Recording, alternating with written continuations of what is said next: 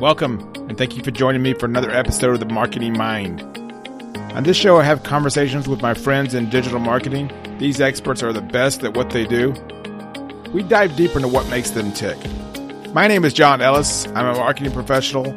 I've been in digital marketing for close to 20 years now. Now, you can find me on Twitter every day discussing marketing. Join the conversation or ask me a digital marketing question. If I can't help you, I know an expert who can. Find me on Twitter at John W. Ellis. Thanks so much for the response and the comments on the last episode. We've been off to a great start with this show, and I'm really appreciating all the feedback. Today, I look inside the marketing mind of... This is Michelle Morgan. I am the Director of Client Services at Clix Marketing. Michelle is a busy person. Like many of the marketers I talk to, they do the work. So constantly they're speaking at conferences and creating content. And in her case, creating videos or blog posts and a bunch of stuff. But also, can one do all that public stuff, the stuff we see, but still do the day-to-day work, the grind that's needed to ultimately keep clients happy and ultimately pay the bills? So that's where we started our conversation. I'm one of those believers that you've got to still be in the weeds to be able to do any of the cool stuff. Like, I know that we know each other because we present at conferences and all that sort of thing, so we see each other once a quarter or something like that. But if you're not actually in the weeds, it gets really hard to do that in my mind. So I do a decent amount of the business admin kind of stuff, like sales calls and talking to clients and having meetings and doing all that sort of thing, kind of helping run the business. But on top of that, I also manage my own book of clients, work with team to roll out strategies and optimizations and all that good stuff. So kind of start to finish. Like, where'd you grow up? Where are you from? Yeah, so I actually was born and raised in Muncie, Indiana. That's not far from where you are now, right? You're in that same sort of Midwest area. No, it's not. I did the whole thing where I went to college, went someplace else, and then came back a few years out of college. So I kind of parked myself halfway between where my folks are and then downtown Indy. That way I could just, I could still have the downtown Indy life, but then have a really quick drive back up and see my folks a little bit more often than I used to. Because I went to school at University of Missouri, so that was a 6 to 7 hour drive, depending on how reckless I was being. What did your parents do? So my mom has always worked at the universities in Muncie. So she used to work at Ball State. Now she works at Ivy Tech, kind of on the admin side of everything. So she's not a teacher, but she helps the teachers do what they need to do. And my dad is an independent insurance agent. So he's got his own little shop up in Muncie. That sounds like such a serious adult job. Oh, Insurance. It super is. And the best part is that means that I get to act like a child even longer, because every time I have a question about insurance, I'm like, Dad, can you help? So I don't have to learn it that much, which is not great. I should probably start retaining the things that he tells me. But every time insurance paperwork comes up or anything like that, I'm like, hey Dad, can you just help? So it's kind of perpetually keeping me in a child area. As a kid, though, what did you imagine yourself being? Because I can't imagine a paid search expert or something that was on your list of things to do.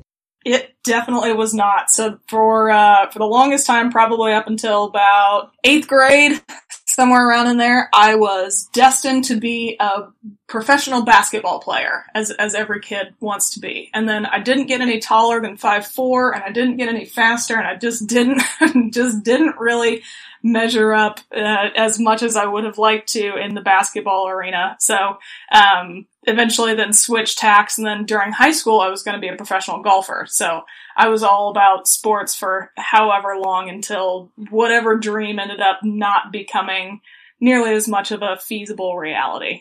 So when did you let go of the dream that professional golf wasn't going to happen? Or are you still holding on to that?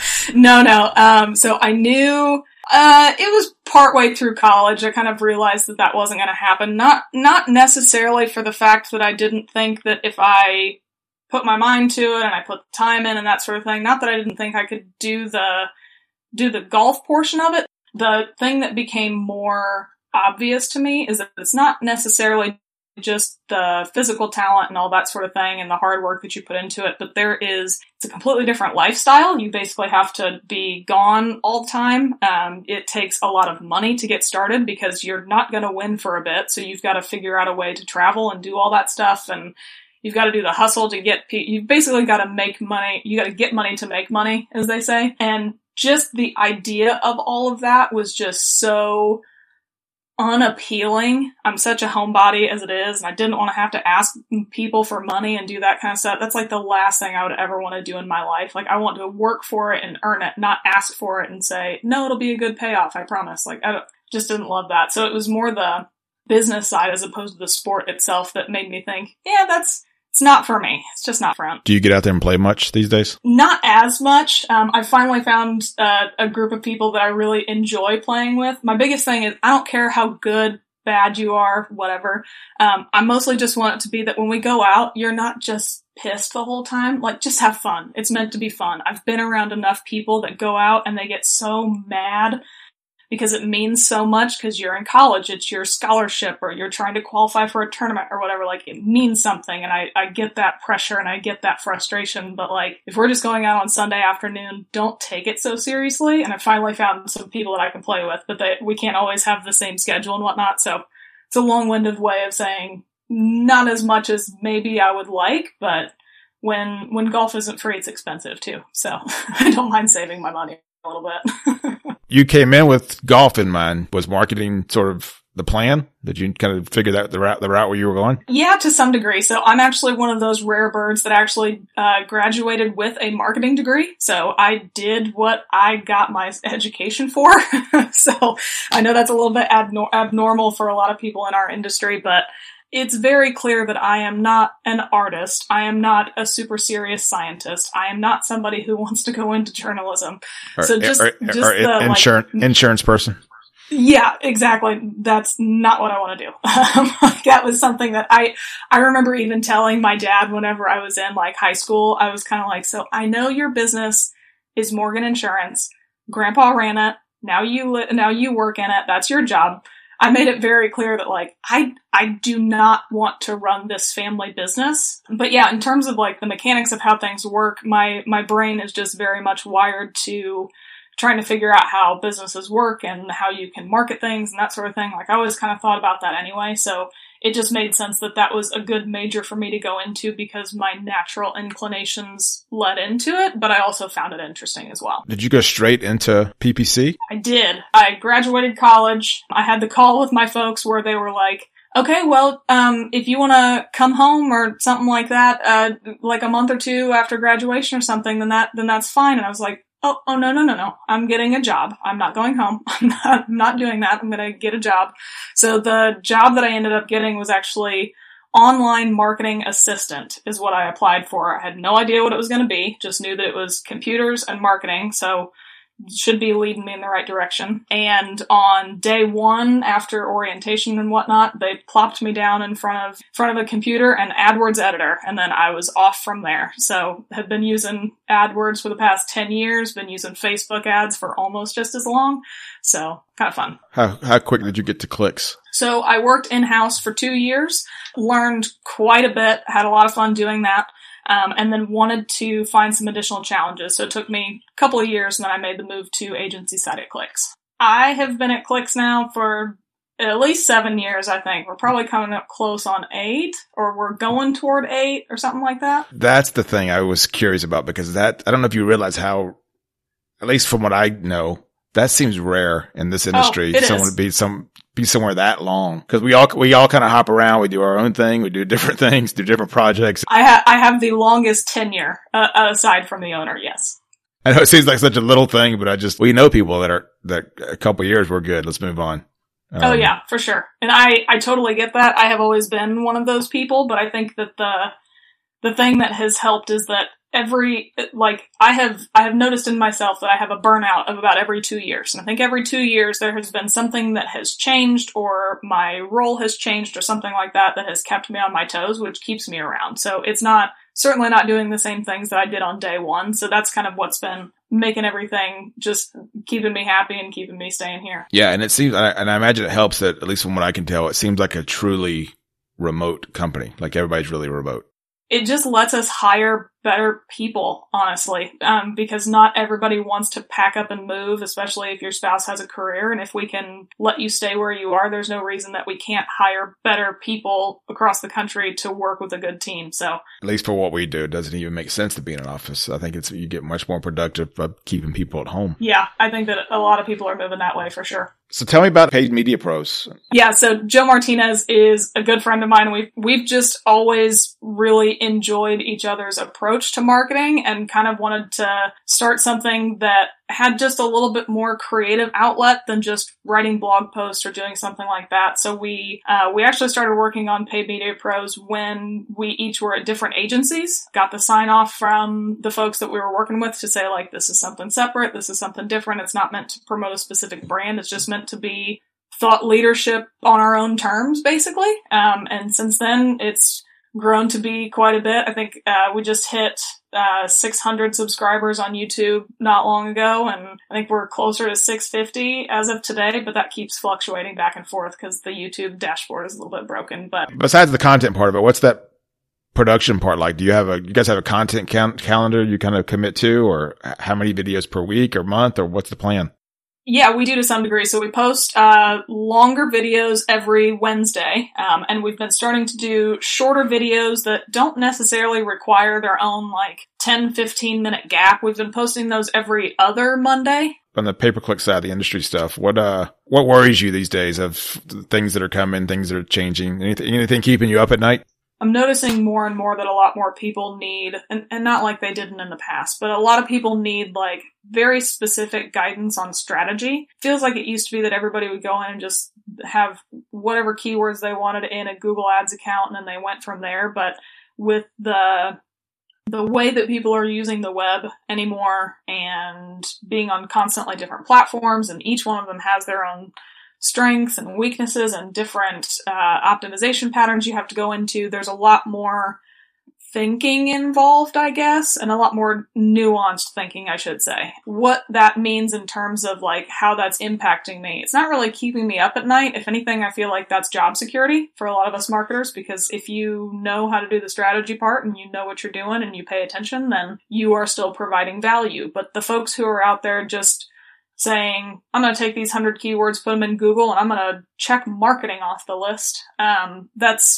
You just can't really do that anymore. Yeah, that strategy is the right word. Just the bidding strategy alone is getting more common. There's always a new bidding strategy. It feels like every 6 months, and now you can do it this way. And as you know, each has their good and bad, and there's probably no right or wrong answer, but that's what I have to look at now.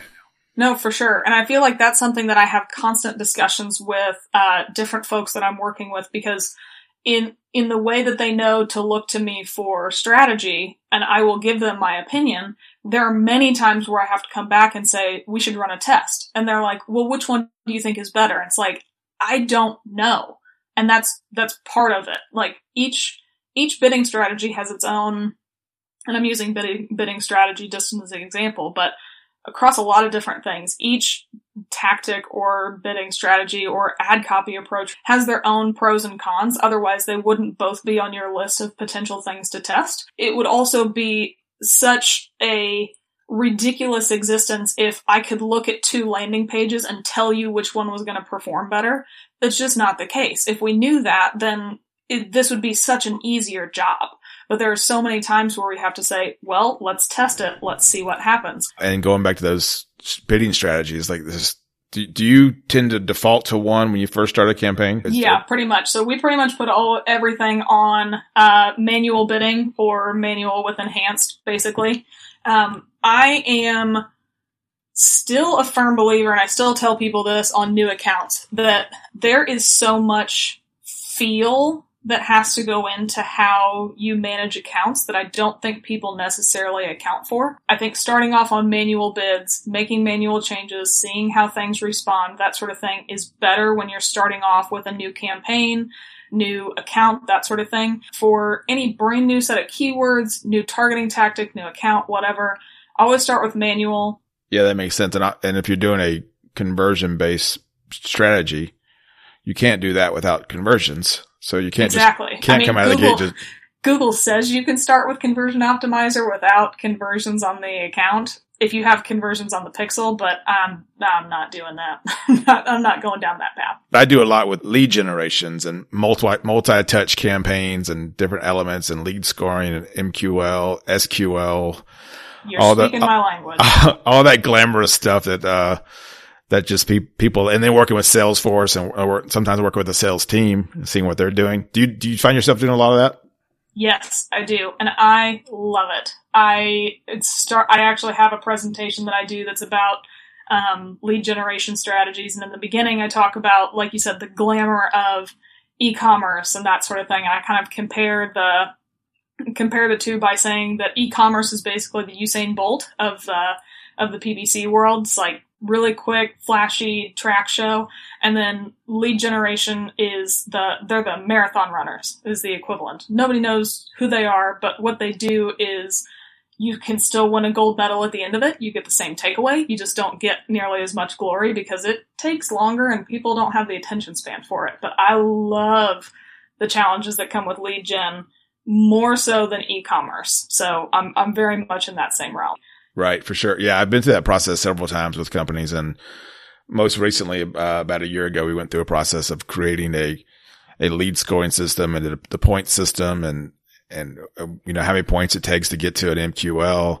What I learned was, on paper, that all sounds good, but until you execute it and it shows up in a salesperson's queue, and they look at it, and we tell them it's an MQL, and they're saying, no, it's not.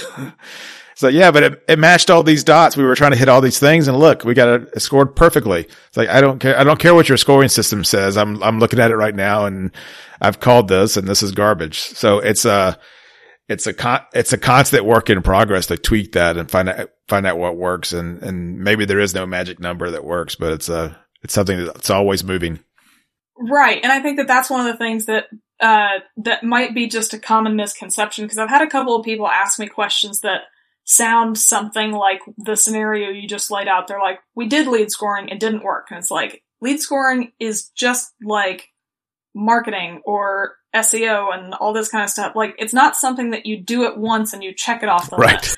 It's constantly evolving based on, hopefully you're testing different audiences, different calls to action, different sales processes, different lead nurture sequences. Like, there's so much that goes into it that it can't be something that you just check it off the list and say, this is done. It's like, no, that's another process that just needs to be managed. And you just need to have somebody who's constantly paying attention to it, or a couple of teams, and always making that evolve so that you're moving in the right direction. Yeah, and ideally. Yeah, ideally, exactly. Great. In a perfect world. That's right. That's what okay. happened. Okay, so you're doing paid media pros. You're doing, how many conferences are you doing a year? This is the year that I might have broken myself. So I think that the only months that I did not have, it might have been February and July that I didn't have something. I mean, I don't do as much as you do. I probably just do one a quarter. So I don't do that much. So you've been in the industry longer than I have and been speaking a lot longer than I have. And I think that over the past couple of years have been ramping up. And this is one of those years that, like, a lot of things just worked out, and I kept saying yes to things. And I think I overextended myself. So I've already had to say no to a couple of things in 2020. So I'm trying to balance it out. So I guess in between, when the public stuff, like paid media pros and conferences, in between there, you're actually doing the work. Oh yeah.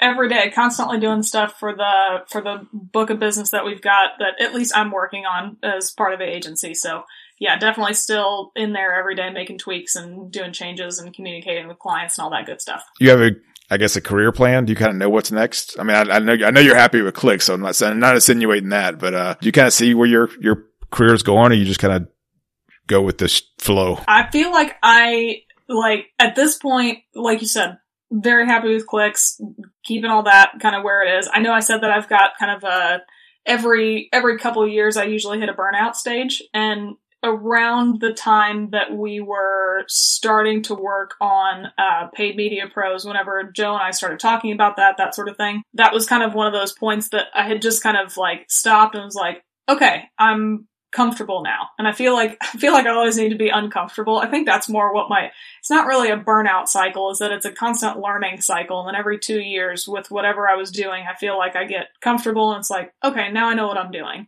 But if anything, this has kind of taken a different tack, and maybe I'm doing a lot of the same things in my day-to-day job, managing clients and doing that sort of thing, which obviously you have to do to keep the lights on, but also to keep your hand in it so you can speak. But even doing this stuff on the side has been a lot more of a challenge, because like we talked about, it's not even just, do you know what you're talking about to make a video? It's that you've got to find the time. You've got to put together the technology to be able to do it. You've got to put together the actual plan of what you're going to do. So there's a lot that goes into it that I think is keeping my attention peaked, that is a lot more fun and just different. So it's something that at this point, trying to keep all the stuff, obviously, at the day job going on and continue doing well there. But then also trying to take the time on the side and put together the best channel that we can and see what we can turn that into, basically. So that's kind of where I am. I don't have anything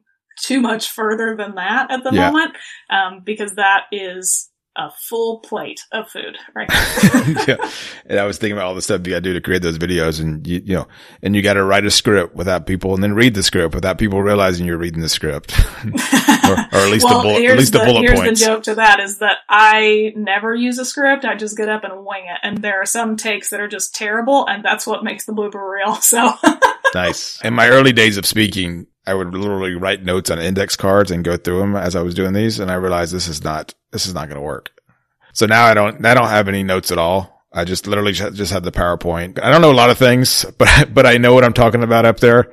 So once I realized that, it's like I know more than most people in this room, other than the few people that are up here sitting with me. I'm confident in what I'm doing. So if I stutter a little bit, people don't care about that. They just want to know that you know your material, and I felt confident there. So I just threw away. I mean, I still kind of rehearse a little bit because I still got to be a professional, but I don't worry as much anymore if I stumble over words or writing the script down or writing notes down. It just kind of comes out. I do very much the same thing. I put together all my own presentations, so I know what's in there. I run through it a couple times, just trying to make sure that I know basically what's coming next and what are the main points that I want to hit. But then even on top of that, it's like, I just want to know who's going to laugh at my jokes. Make sure everybody laughs at it. Because when you're laughing, you're paying attention, and you usually retain more when somebody's entertaining than when they're just stale. So yeah, and who's going to get your Whovian references? Yeah, pretty much. I learned my first presentation I ever gave. I had it all framed in a Doctor Who theme, and it became the running joke that I basically just was making fun of myself for picking a theme that nobody knew anything about. So I still turned it around, but nobody knew what that was. So what we talked about college a little bit. What advice would you give someone kind of going into college who wants to do what we do?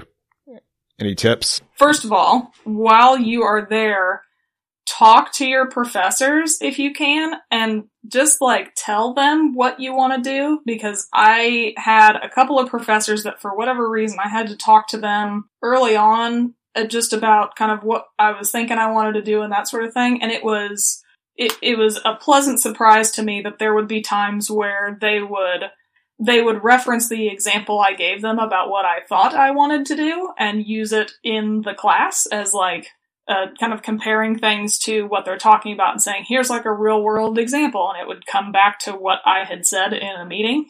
So I would say get to know your professors. That would be really helpful. On top of that, the statistics class. I hated stats class. I couldn't stand half the math classes that I had. But I tell you what, there are some instances where my clients will ask me to come up with something or to come up with an answer to a question, and I have to just math my way out of it, that I don't think you realize how many of those types of math that require letters and numbers you might actually run into. Learn to solve your way through problems, I guess. That's the science side of it. The art side, leverage your creative side. I think that understand how to communicate with people, because if you want to do what we do, I communicate all day, all the time. So just understanding how to relate to people on a number of different levels is also hugely important. So I would say try and take classes around either communication or society, any type of psychology, that sort of stuff is really helpful. Yeah. You mentioned also having it in college, having a people should have this creative, I guess, outlet. Do you have that? Like, are you into art, or do you play an instrument, or do you do something outside of work? So what's funny is that I think that I do to some degree. So I have been getting more and more into into photography recently, which I just joke that I'm basic white girl with another Canon camera walking around all the time. So yes, I do that. So that part is fun. I don't necessarily post a lot of those. Those are kind of just for me in the moment to dink around with it, but a lot of my job is the strategy, the putting together a new model, the communicating stuff. A lot of what I do is the art portion of it, and there's like some science mapped in. My whole life, I have just loved Legos. Legos are fantastic. I have a bunch of them in my office I'm looking at right now. One of the things that I will do instead, as opposed to having something that makes me be creative, I will just build a Lego set that's got the instructions and that sort of thing, because that kind of quiets my mind. So I almost need the more like step by step, you don't have to think about this as much in my spare time.